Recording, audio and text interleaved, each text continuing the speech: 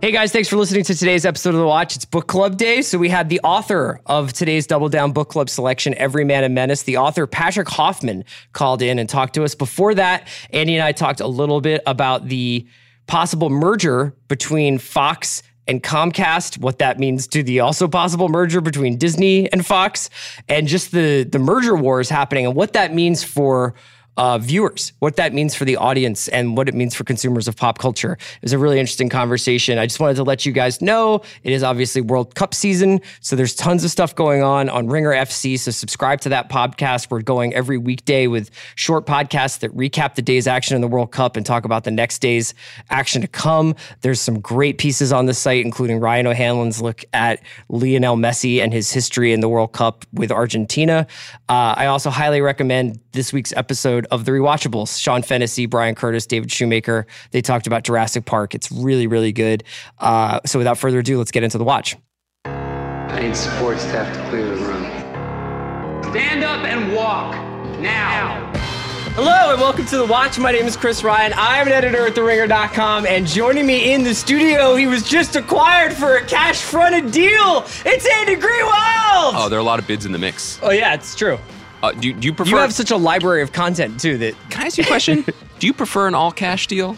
I love working with cash. You said that right before we started. Chris is an all-cash business. Andy, it's Thursday. It's summer in Los Angeles. It's Book Club Day. Andy is mixing up the medicine in the studio. I just got a lot of vessels for water. It's hot out there. Today we're doing our book club episode on Patrick Hoffman's Every Man and Menace. Woo! And Patrick himself is calling into the show, which we can't wait to talk to him about that. I'm going to go out on a limb here and say that people who have not yet read the book, which is a mistake, you should remedy that. I think they're going to be able to listen to this interview. I just have a feeling this is going to be very, very interesting. Patrick Hoffman wrote this novel, Every Man and Menace. It's his second novel after The White Van. I believe Every Man and Menace was published in 2016. He was a San Francisco cab driver who started to work as an investigator for the San Francisco district attorney and then went private, went out on his own, and has really seen some shit. Do you think he prefers all cash transactions? We're going to ask him. Yeah, I bet that guy's got like some weird blockchain thing going where you can like pay him in Thailand. Don't know what that means, but I love it. Speaking of paying dudes in Thailand, should we talk a little bit about the mergers that are happening that could define the next 50 years of culture? Let's put on our Joe Nocera glasses. This is the biz desk. Yeah. This is what we excel in. Both Chris and I attended the Wharton School of Business. Let me rephrase that. Both Chris and I have driven past the Wharton School of Business. I definitely rode my bike past the Wharton School of Business. I know where a building that says those words on it is. Yes. And it's worth noting, though, because this is part of the gig. To talk about culture, to engage with culture in 2018 is to have at least a tertiary awareness of the giant media conglomerates that are constantly throwing themselves into each other, merging, breaking apart, whatever, because that trickles down and determines what we're watching and buying and consuming. So for a while now, the assumption has been, and we've talked about this on the podcast before, that Disney was going to basically buy Fox. Yes. That there was a deal agreed to in principle in which Rupert Murdoch was going to divest almost everything of his U.S. media holdings, basically. Right, and he was going to keep Fox News and Fox Sports, correct? Yes, and basically sell, and the Fox channel, the broadcast channel, because you can't, there are still, believe it or not, there are still antitrust rules? There are still some laws. And because Disney owns ABC, Disney cannot also own Fox. So under this plan, old Roops would hold on to Fox, but it would be essentially a puppet without a hand inside of it, for lack of a weird... That's how I feel every day. That's a weird metaphor. I'm in a weird place. I'm just drinking a lot of water. We have so much water. We're so thirsty on this podcast. Anyway, they would sell the studio. Yeah. And so we have talked about how that would affect the broadcast network. Plans have been... It's been weird because major companies have basically been in limbo for the last few months. We know for a fact, without any details, that behind the scenes, there are two envelopes, right? There's the future of Marvel movies as currently constructed, and then there's the future of Marvel movies should Kevin Feige get access to the X-Men and Fantastic Four. There's versions of, you go down the line of every major component of this deal, and there's probably one plan. There's plan A and plan B. Because the AT&T HBO deal, Time Warner deal, just was approved. Yes. That changes the game, basically. Now it's merger season out there. And Comcast, who own NBC and Universal. Speaking of Philadelphia. And yeah, big moves by the Philly boys. Yeah. And they also, I believe, own the Scheinhardt Wig Company.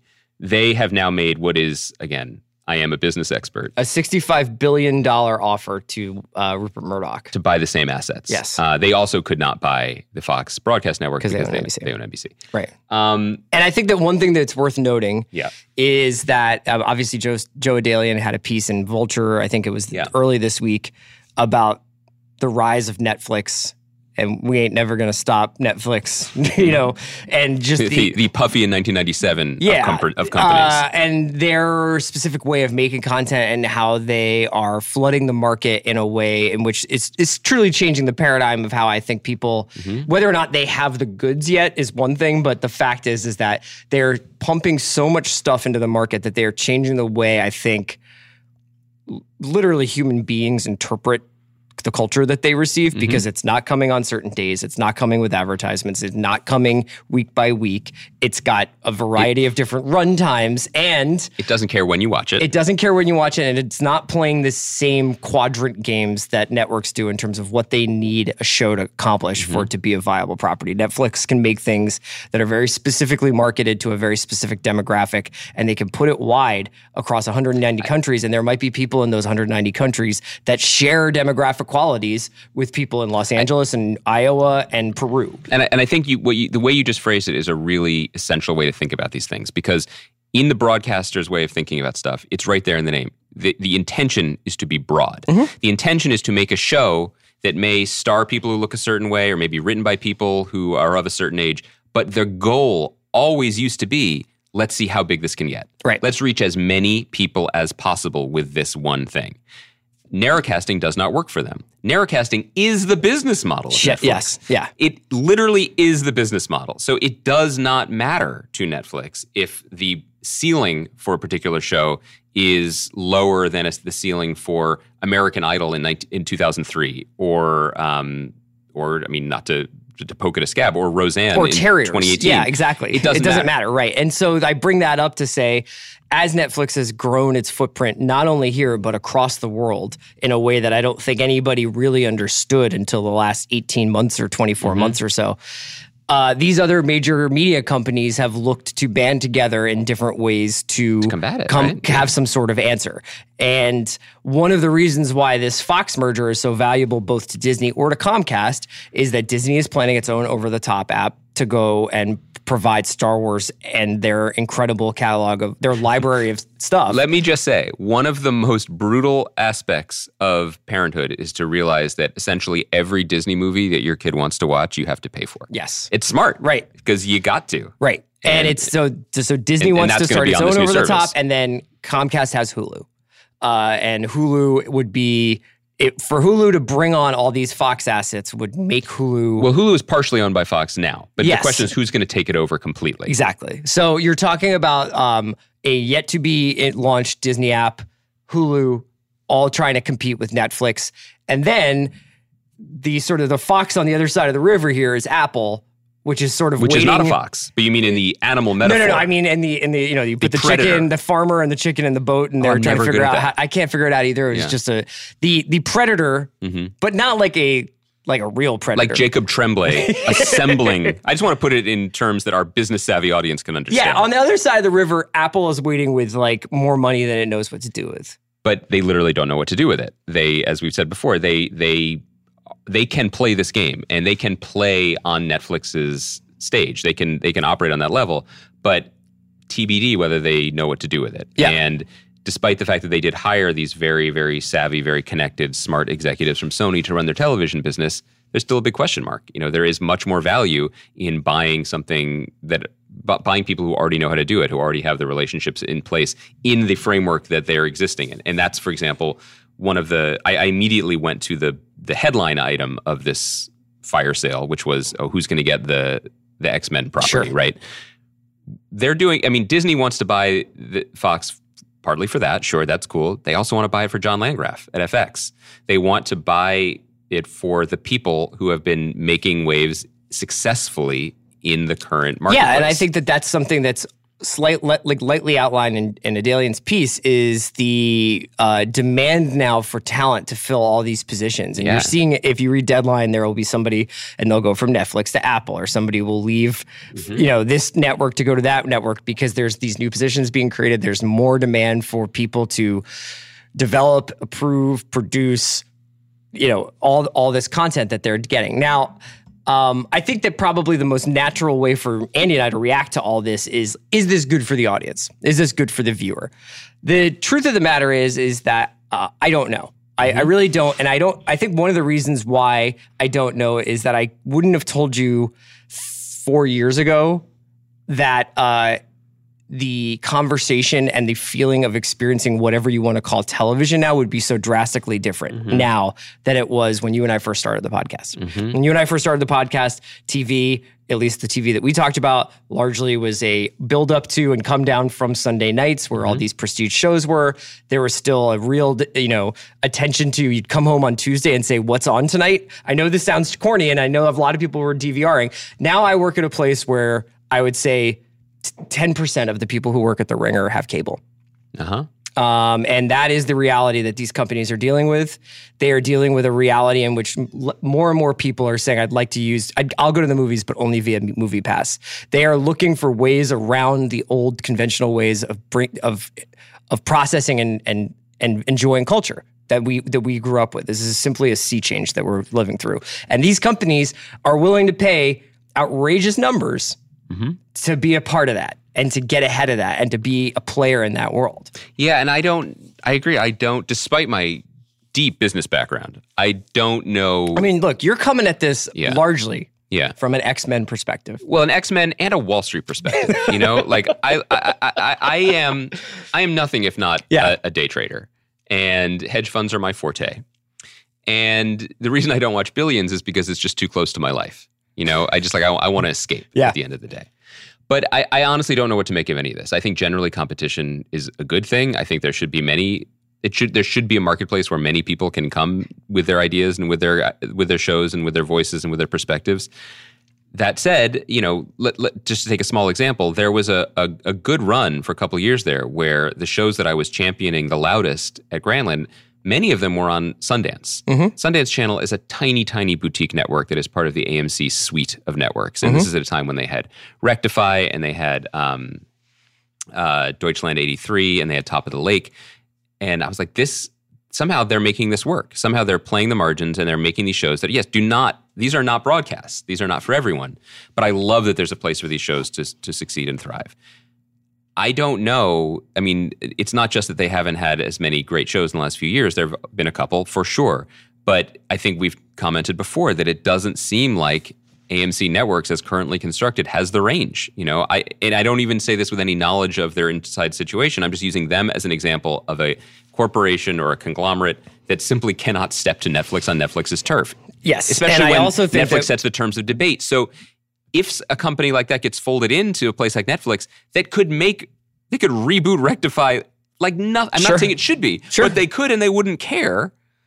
I don't know what we're trading off to get that. I don't know I don't know where to locate value in that transaction other than to say, again, from the consumer perspective, I want a place that can support smaller shows. Yes, and I think that one thing that it's worth noting, and we'll have to keep an eye on with the Time Warner AT&T merger specifically, is when you start bringing telecom giants or tech giants into these other companies, what you're going to start getting is different ideas about the way that content should be made and delivered naturally. Yes. And now there was a sort of, I think, largely quoted, not out of context, but probably taken a little too seriously, where it was a quote from, I don't know if it was Randall Stevenson from AT&T or if it was just somebody who worked at AT&T and talking about Richard Plepler is going to need to get used to the idea of people at AT&T. Richard Plepler, who runs HBO, with Casey Bloys as like the sort of the person who's the president, but Plepler, Plepler is the president of the business. Yeah, and the idea that basically like there might need like 20 minutes of Game of Thrones is what works for phones. Well, right. Or something. I'm paraphrasing the quote, but it was essentially like reconsider the idea of how long Game of Thrones episodes should be for mobile. They're not going to change Game of Thrones because there's one season left, but that comment is really interesting and it will be worth revisiting. not just because there are two things at play here if this merger does happen. Oh, it is happening. There is the creative collision between two disparate companies, and there is also the technological collision between, and so what you're speaking to is how can you maximize value for people who are watching things not on TV, blah, blah, blah. But there's also a cultural difference. HBO is a quintessential New York company. Yes, they have an office in Santa Monica, but the whole gestalt of HBO is that, like, we're in New York, we're going to have these parties at the That's Natural what people History in Museum. high-rises are watching. Yes, this is who we cater to. We are the crown jewel of whoever holds us. And decisions that trickle down from that self-image, it influences what shows they greenlight, what shows they renew, but also the attitude and the leverage that they give creators. So they can tell Larry David, you make your show whenever you feel like it. They can tell Benioff and Weiss, when you're ready to have this final season ready for us, a final season of the show that is the most popular show on planet Earth, you tell us. Yes. Now, it wasn't that free. Yeah, I mean, but what if somebody is like, hey, how about it never stops? How about you guys never stop a season? Why do we have to have quote-unquote episodes? Yes, Why don't you just keep delivering packages of content to us every week? Or a company that is in Texas saying, like, we renew people for our digital service plans or DirecTV every year on the year. You need to deliver the content for the people every year on the year. I mean, these are the things that are going to be worked out by people who, I know it's surprising, but people who might have more experience in business than we do. And you know what, honestly, the thing that I'm most curious about, and I know that there's going to be a lot of far-reaching ramifications of all of these mergers and sell-offs and everything, is on a weirdly, like, just practical level. I think the allure of cutting the cord originally was that the cable companies had started to present a package, a product that wasn't worth the price they were asking for, essentially. Right. That you were paying upwards of $250 a month if you were going through a company to get your phone, your internet, and your cable. And sometimes and you got more. All the channels. And you got all these channels, and you didn't get to choose the channels, and you didn't get to say, well, I don't want to pay. Like, what if I don't want to pay for Bravo? Or what if I don't want to pay for ESPN2? Yep. Or what if I don't want to pay for this or that? And then you had all these you were sort of forced that. But now we're getting into a world where theoretically, if you've got an Amazon situation, a Netflix situation, an Apple situation, a Disney to come situation, and a AT&T Time Warner situation, and whatever this Disney Comcast or whatever this Fox Comcast or Fox Disney situation winds up being, 6, 7, to say nothing of the littler streaming services like Filmstruck and Shudder and everything else that are sort of interesting curios. What are you going to do when you're paying even more for just these streaming services than you were originally to get cable channels you didn't want? And I am curious about whether we're eventually heading back to a world in which you can get Amazon or you can get Apple.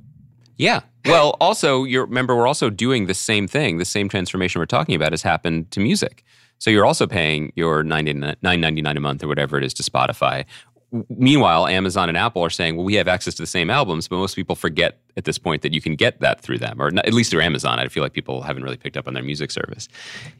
It's a lot.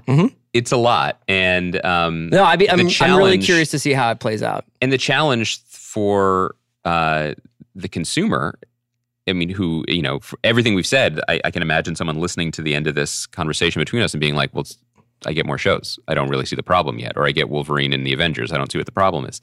There might not be one for a while. Sure. But there's definitely a struggle in this town at the moment to combat the perception that everything that's being made in this post-Golden Age deluge of creativity, they're devoting all this time and energy for widgets, for ammunition in these corporate wars. Yes. Because once you get a thing on Apple TV, you've got to fill it with crap. You just got to fill it. Yeah. You got to fill these holes that they're creating. You mentioned it in relation to executives being hired, but I'm learning this now as I'm going through the process with my pilot. Like there's limited resources of great actors, of great directors, of great line producers, of great set designers, and I'm happy to fill any of those roles. You give me star and set designer. You give me a list of, like, honestly, what do you think below the line? Of course, I mean, come on, but like, what position do you think you were best suited for? I think I'm like a really solid early Coen Brothers Steve Buscemi type. So I'm going to come in. That's on camera. Yeah. Oh, you want me to be behind the camera? Well, first of all, you'd be wasted back there. If we accept that, what other job on set do you think you could cover? Like, what is your temperament, your personality? I was watching this Star Wars documentary, the Jedi and the filmmaker and the Jedi documentary. Right. I want to be the guy who measures the distance from someone's face to the lens.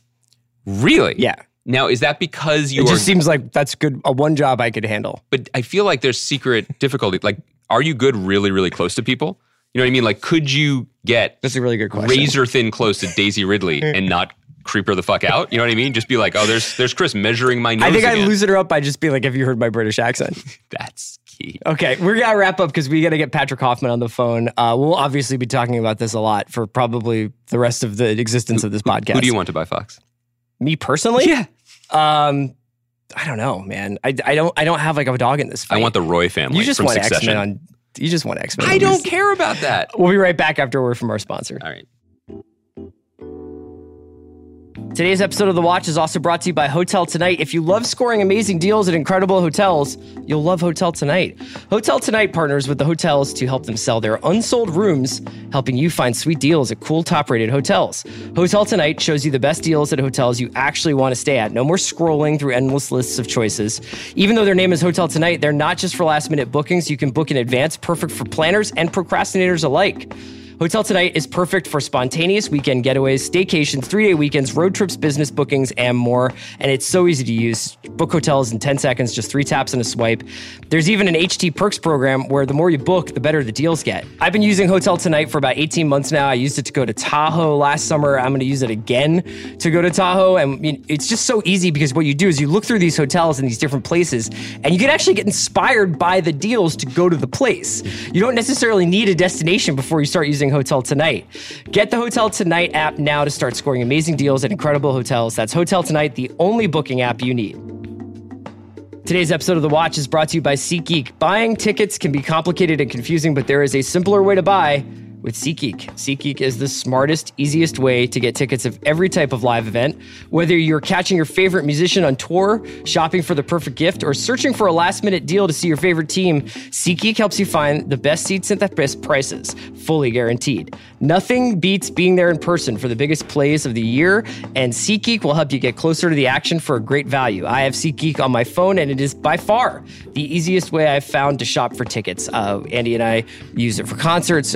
Trying to get these Phillies tickets like a month ago. I got in to see them. Did you use SeatGeek to go to the Phillies game? I use SeatGeek to take my daughters to their first Phillies-Dodger game. I use SeatGeek. I saw that your seeds are starting to align themselves with the Dodger blue. Let's not make it personal. Okay. I also use SeatGeek to see Paul Simon at the Bowl. It was a great night. Yeah, you can be anywhere with just a few taps. SeatGeek is designed to make your ticket buying experience easier than ever. It saves you time and money by searching multiple ticket sites to compare prices and find amazing deals. And to get you the most bang for your buck, SeatGeek rates every ticket based on value to help you immediately identify the best seats that fit your budget. Plus, every purchase is fully guaranteed so you can shop for tickets on SeatGeek with confidence. Make SeatGeek your go-to app for finding the best deals on every type of ticket, from sports and concerts to comedy and theater. And best of all, our listeners get $20 off their first SeatGeek purchase. Just download the SeatGeek app and enter promo code WATCH today. That's promo code WATCH for $20 off your first SeatGeek purchase. SeatGeek. Right seat, right now, right from your phone. All right, Andy, we're back. We're going to get into this interview with Patrick Hoffman, the author of Every Man a Menace, the most recent selection for the Double Down Book Club. I would probably venture to say that this is the darkest book we have picked, and that's saying something, because we talked about annihilation. We've talked about dudes just packing their own face with cocaine after getting hit with shovels. We've talked about a lot of different dark stuff on this pod, but Every Man a Menace, I think that, we've talked off air about this. It's not just that it's dark. It's also that the characters live in a world of fear. Yeah, it is a difficult book at first and then an incredibly difficult book to put down. You were on this train first. It took me a second, and I said this in the interview with Patrick. I've said it before on the podcast. Stick with it. If it's confusing after the first few pages, that's intentional. This is a book that disorients you and immediately puts you into almost like a secret society that we are privileged not to really know too much about. Yeah, right. The world of international drug trafficking and how it affects nearly every facet of modern capitalism and American cities and American life. It is a thrilling, disturbing read, and it's written with a clarity, a focus, and ambitious level of style that I just found really, really compelling. Yeah, there's this quote from this Don DeLillo book that I always go back to called Libra, which is about Lee Harvey Oswald. And at one point, one of the characters says to someone, there is a world inside the world. Mm-hmm. And it's this idea, basically, that just outside of your personal experience, just beyond touching distance, there is not like another reality, but just like this shadow world with shadow economies and shadow sets of manners and sets of ethics and sets of rules and sets of consequences. And I've always been fascinated by that. I think it's probably why I am so drawn to crime fiction. I think I felt it more acutely when I lived in New York, because New York is the place where you can spend all day walking, and down any street is another universe. Yeah. And outside of any subway stop is another galaxy. And you kind of feel more closely situated to that, because you're just constantly sitting next to strangers on subway cars, or bumping into people on street corners, or looking down alleys and seeing shit you don't understand. New York City still feels like a game of chutes and ladders, and living here, much less so. But reading a book like this is all chutes. Right. So a little bit about this book. Obviously, we can't go, if you haven't read the book, I highly recommend you just bookmark this podcast and come back to it afterwards. Although we do not spoil it. Yeah, we don't spoil it. And we're not going to spoil it now, but just in case you're curious about it, Every Man a Menace is essentially a panoramic look at the global ecstasy trade. Patrick, in his interview that we just did with him, talked about how the three sort of major components of drug trafficking is production, movement, and sales. And this book takes a look at each element of that through a series of interconnected characters in San Francisco, Miami, and Asia. And it is a book that's really infused with a dread, but it is also a fascinating read to see the lattice work of how a pill gets made one place, is shipped through this place, and is sold in this place, and all the different lives that touches and destroys, but also props up. And the characters in this book are indelible in a way that I don't know necessarily. It's like, you're not going to be like, that's like Jackie Brown, or that's like John Travolta in Pulp Fiction. They're not cool in that way, but they will not leave you. Yeah, even though they may leave the earth in the course of the book. Sure. Let's get into our interview with Patrick Hoffman, the author of Every Man a Menace. Andy and I are so happy. This is always a thrill when we get to actually talk to the people who write the books that are in the Double Down Book Club. And this is a real thrill for me, because I've been pretty obsessed with Every Man a Menace for 6 months now, I think. Patrick Hoffman is online. Patrick, thank you so much for joining us. Man, thank you guys for having me. I'm very excited. So, Patrick, I wanted to ask you, you have one of these backgrounds that I think probably is the first question of any interview that you have, because you worked as an investigator before. But I know you were driving, rather than find out how you made the leap from investigator to writer, I was kind of curious. I know that you were also working as a cab driver in San Francisco for a while before you were investigator. So how did you make that leap from cabs to investigations? Yeah, well, I was driving a cab for about 4 years in San Francisco. You know, I was a little burnt out with it and didn't know where my life was going. I was about 27 years old, and a friend of mine was investigating death penalty cases. I said, man, that sounds cool. How do you get into that? And she pointed me toward a private investigator, and he suggested I work for the public defender, or an intern at the public defender's office in San Francisco. So I did that for 6 months while I was still driving. And then I got hired by a private investigator named Tim O'Brien, and worked for him for 4 years, and then went back to the public defenders and worked for them for 5 years. So I feel like people who are drawn to that line of work, there's probably two types of people. There's a person who becomes an investigator and then confirms all of their worst fears and horrors about the world. And then there's the kind of person who becomes an investigator and is shocked by the types of depravity or just human behavior that he or she witnesses. Which camp would you put yourself in? I guess I was shocked. I was kind of naive a little bit before I got into it, and there was a lot of violence, especially at the public defender's office. I was working on in the homicide unit and just working on a lot of murder cases, and yeah, it was kind of shocking. Was it? I mean, I don't mean to be, I'm not even facetious when I ask. Like, did your life of whatever books you were reading or movies you were watching, did you find that it prepared you for that, or did you find that it was actually nothing like the like maybe crime fiction or crime films that you had ever seen before? Well, the funny thing, is that the taxi driving actually was great preparation for it. Because it was like I drove a cab in the night, and you're out in San Francisco interacting with all types of people, a lot of criminal stuff, and you're just talking to everybody. So it's like a lesson in just learning to talk to people. Now that we have Ubers, at least in New York, they don't talk anymore. But back then it used to be like I would talk with every passenger. So it was a way of learning how to talk to people. I definitely encourage you to have an UberX experience in Los Angeles if you miss talking to people. Someone was saying that you get a lot of talking in LA. Yeah, New York is just silent. Pretty chatty. I hear there's a lot of pitching of. Do you want to hear my band? Do you want to hear my trance remix of this Dua Lipa song? Yeah. One of the things about the book that I think is so brilliant is the way that you very methodically and gracefully reveal the connections between your characters, reveal the connections between small acts of violence and larger acts of capitalism that happen in the world that you're depicting. Can you talk a little bit about the discovery in your own life of the connections between things, the threads that ran through, the one case that you maybe uncovered working for the DA or the person you spoke to driving a cab, and how they got larger? Because the book, and I'm hoping people will either have read it or will read it, is just really incredible the way it goes from the micro to the macro and back again. Yeah.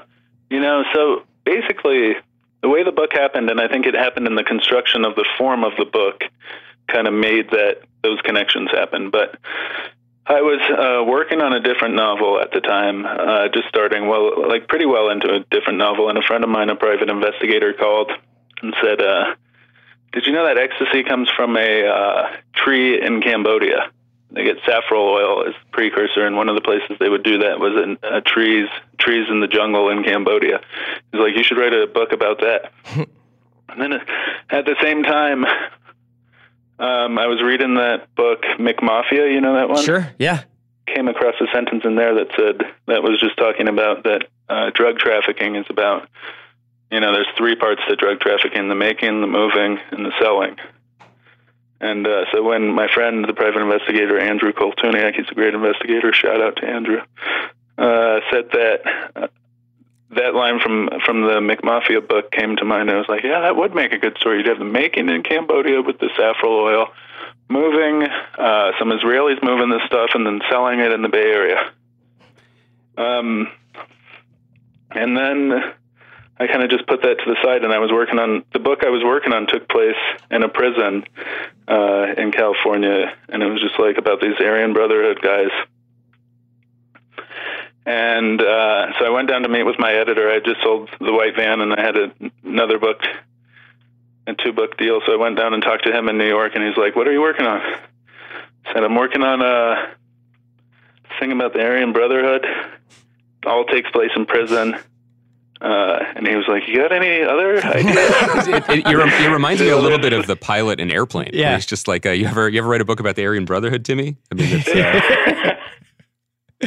Yeah, so then I was like, well, there's this other thing about ecstasy.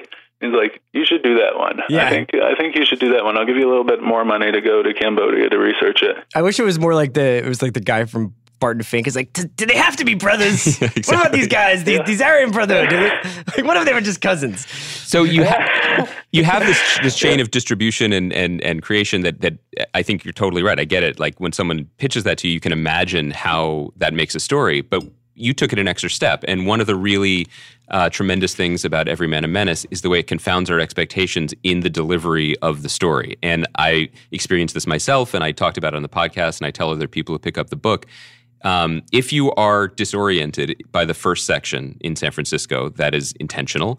The story sort of unfolds outward like petals in a flower or something. It's remarkable the way you do it. But there is that deep, unsettling disorientation in the beginning that I now appreciate even more.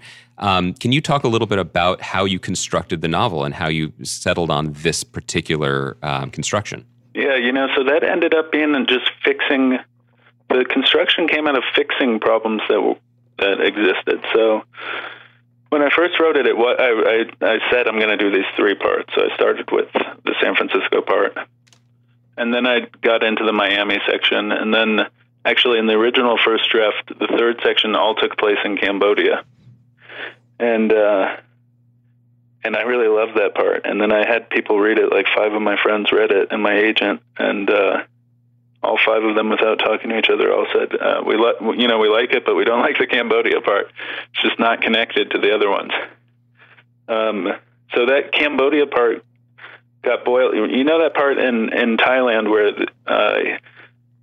Moise gets called in by the boss guy, Nana, and he's telling him that short. He tells a short story about being in the jungle, and so that was that whole section got boiled down to those 2 pages. Wow. And then I was like, then the people were like, you got to tie it together more. So originally I didn't have the part in Miami where Jackie, where it follows her after the ripoff. It just ended when she's let go. And then, so the book really wasn't, now I see it really wasn't working in the first draft. And then having Jackie, you can take her back to San Francisco and tie it all back together. You're talking about specific characters, and one of the things I found fascinating about the book, and I don't know if this is intentional at all, but Andy and I have been talking about crime novels here for a couple of years now, and I think we always recognize when someone's playing with our preconceived notions or playing with archetypes, sort of upsetting the apple cart of a traditional cop novel or a traditional bank heist novel or whatever. But what you're doing here is I felt like Raymond was a character that at first glance I knew, and it almost felt like I was waiting for Raymond to say, I only need to do one last score or something. But as the Raymond section in the beginning goes on, you start to feel more and more like this is not somebody that you've seen before. And then as the book goes on, each character feels more and more unique and more unlike, like to where you end up with Gloria. And Gloria is this incredibly original creation to me. How did you base these on real people? Are there 1-for-1 likes in the world of some of these people, or are they amalgamations of characters that you would come across in your work in the past? Thank you for that. I think I'd take a little bit here and there. They're not straight up people, but like for the Shadrach character, I did know a guy named Shadrach. I had a case I worked on where he was the defendant. We were representing him, and he was crazy, kind of like Shadrach was. He has one of the best tattoos I've ever seen, by the way. What was it? It was or one of the darkest tattoos. It was on his eyelids, game over. Jesus. Terrific. So he's super into Bill Paxton and Aliens, or is he? Yeah. Yeah. So like him, so basically just taking his name a little bit and a little bit of his, his uniqueness. I'll say his uniqueness. And then with Gloria, I met a woman once that was kind of mixed up in Filipino crime world in San Francisco, but just not like Gloria was, but like more fringe character. But I kind of based Gloria a little bit just physically on that woman and some of the stuff she said. But most of it's kind of is made up mainly. The Raymond thing, interestingly, Raymond was the character that was in the prison on the book I was working on. So in the first book that I didn't write, or that I was working on, Raymond was in prison, and like Arthur, his boss, was in prison with him there. So I just kind of took him out of prison for the first section. One thing that Chris and I like to talk about as we go through authors that we love and books that we love that could, more or less be grouped under this genre of crime novels is the level of how much emotion is in them versus how much clinical detail. And, that's a sliding scale depending on the author and certainly depending on the preference of the reader. And one thing that I really admired about your book is that it is methodical. I can tell that you were probably a pretty good investigator, or that you didn't take bad shortcuts as a taxi driver, because the level of detail is really commendable and remarkable. But there is an emotion that pulses through this book that was unexpected to me, and that was fear. The characters, when characters who are living high or living low, but in these different opportunities given to them along the way, when they are afraid of things, it is all-consuming and total, and it's not a typical emotion that you would expect from people hardened prisoners or people who are in a life of crime. Can you talk about where that came from? Yeah, sometimes I worry that it's my only trick, my one skill is that like kind of dread feeling.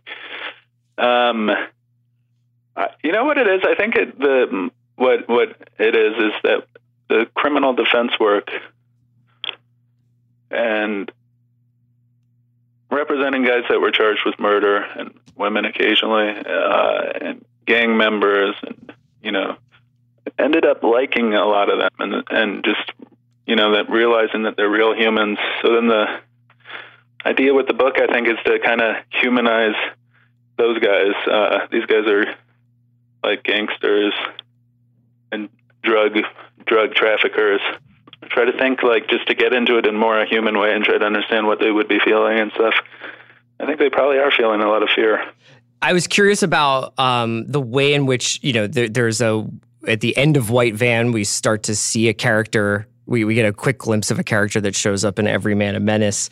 In your mind, and I don't know what the next book you're working on, but I went to talk a little bit about whether or not you see your works of fiction to be interconnected, and that you're essentially going to continue to use characters as background players in one book or one section of a book, and then main characters in another. Because it was one of the most thrilling parts about this book is to see, Moisey, kind of be in. Seem like just a sort of bit player in one section of the book, and then get his own sort of deep dive in a next. Can you talk a little bit about how you view the fictional world you've created?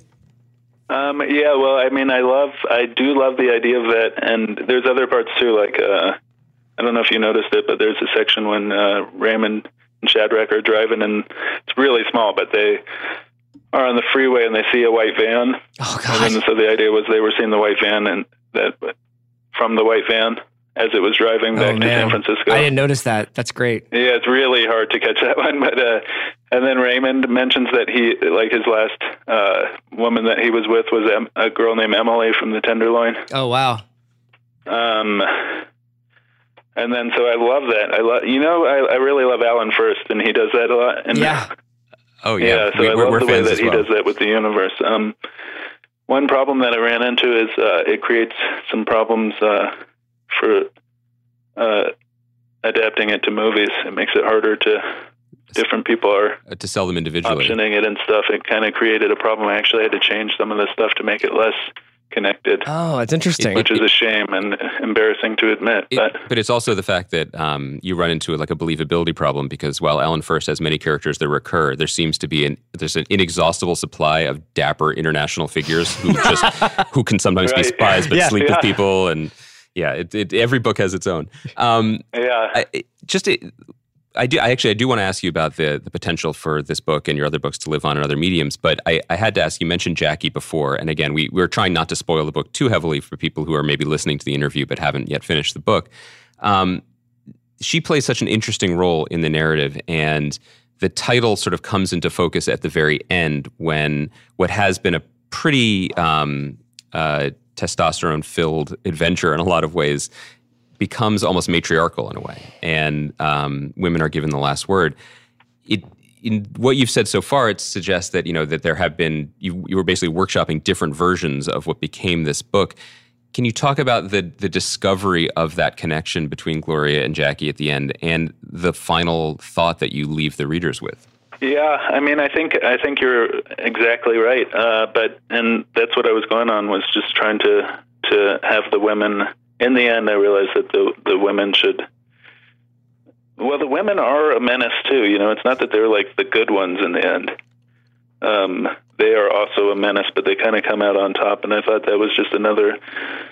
I do, like you pointed earlier, I do like to kind of reverse the expectations or whatever, the hierarchies that we're used to in crime fiction. And I thought it would be nice to have the women not only just come out on top, but also be potentially like Gloria, especially, but also Jackie is a kind of a sociopath herself, but both of them potentially be more evil than even the other evil men that we have. So right, it's not that they're all evil. That's maybe my burnout from the public defender's office. It's not that they're softer than the men. It's actually that they're even better at surviving. And they're more competent, more dangerous, possibly, and thorough in a way. Yeah, and it also feels like those characters. I mean, Raymond and Jackie especially feel like people who are probably a product of generations of deterioration of any kind of institutional support, any kind of light at the end of the tunnel when it comes to how they're going to live and any kind of economic upward mobility, and that they've kind of drifted into these margins where it's in and out of prison and in and off, on and off of drugs and in and out of schemes. And they don't have any. One of the things I liked about it was that their criminality is not.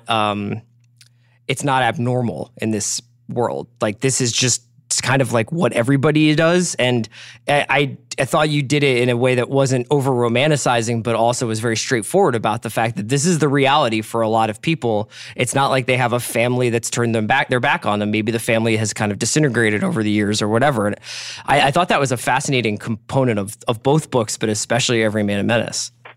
Yeah. They're just like working class criminals trying to get by. Do you can you talk at all about future plans, both potentially for this book as a on television or in the movies, but also just now 2 books in, having done this research and lived in this world, how you see your project going forward, just as a writer, the types of stories you want to tell and the world that you have access to? Yeah, I think for Every Man a Menace, company Studio 8 is developing it. I shouldn't talk about what they're doing exactly because they haven't announced it, but they've got really good plans, and I'm very excited, and I totally agree with their what they're thinking about. They have that movie White Boy Rick coming out right now. Did you guys see the trailer to that one? Yeah. That looks awesome. So I think they're doing a good job on that. So I'm very excited about what they're doing it as a movie. And then for myself, I'm working on a novel, and the novel actually came from a TV pilot that I wrote, and then my agent was like, "You got to write this as a novel. Will you listen to me?" And again, like the last time I was halfway into another one, I was like, "All right, I'll listen to you. I'll do it as a novel." Is it about a prison gang in Cambodia? Yeah, seriously, you should just combine the two and just stick it to them. Yeah, there it is. I love film, and I love TV and stuff too, so I'd be very happy to get into that also. It gets kind of lonely writing novels, Well, we're going to have you back on at some point to talk about favorite shows and favorite movies. We got to wrap up there, but Patrick, thank you so much for taking the time to call in, and it's just an incredible novel. And I think everybody I know who's checked it out is just blown away by it. Thank you guys so much. I really appreciate it. All right, man. Take care. All right, you too. All right, we'll be back on Monday. Thanks for listening to The Watch, and we'll probably hit Succession and Westworld on Monday. So take care.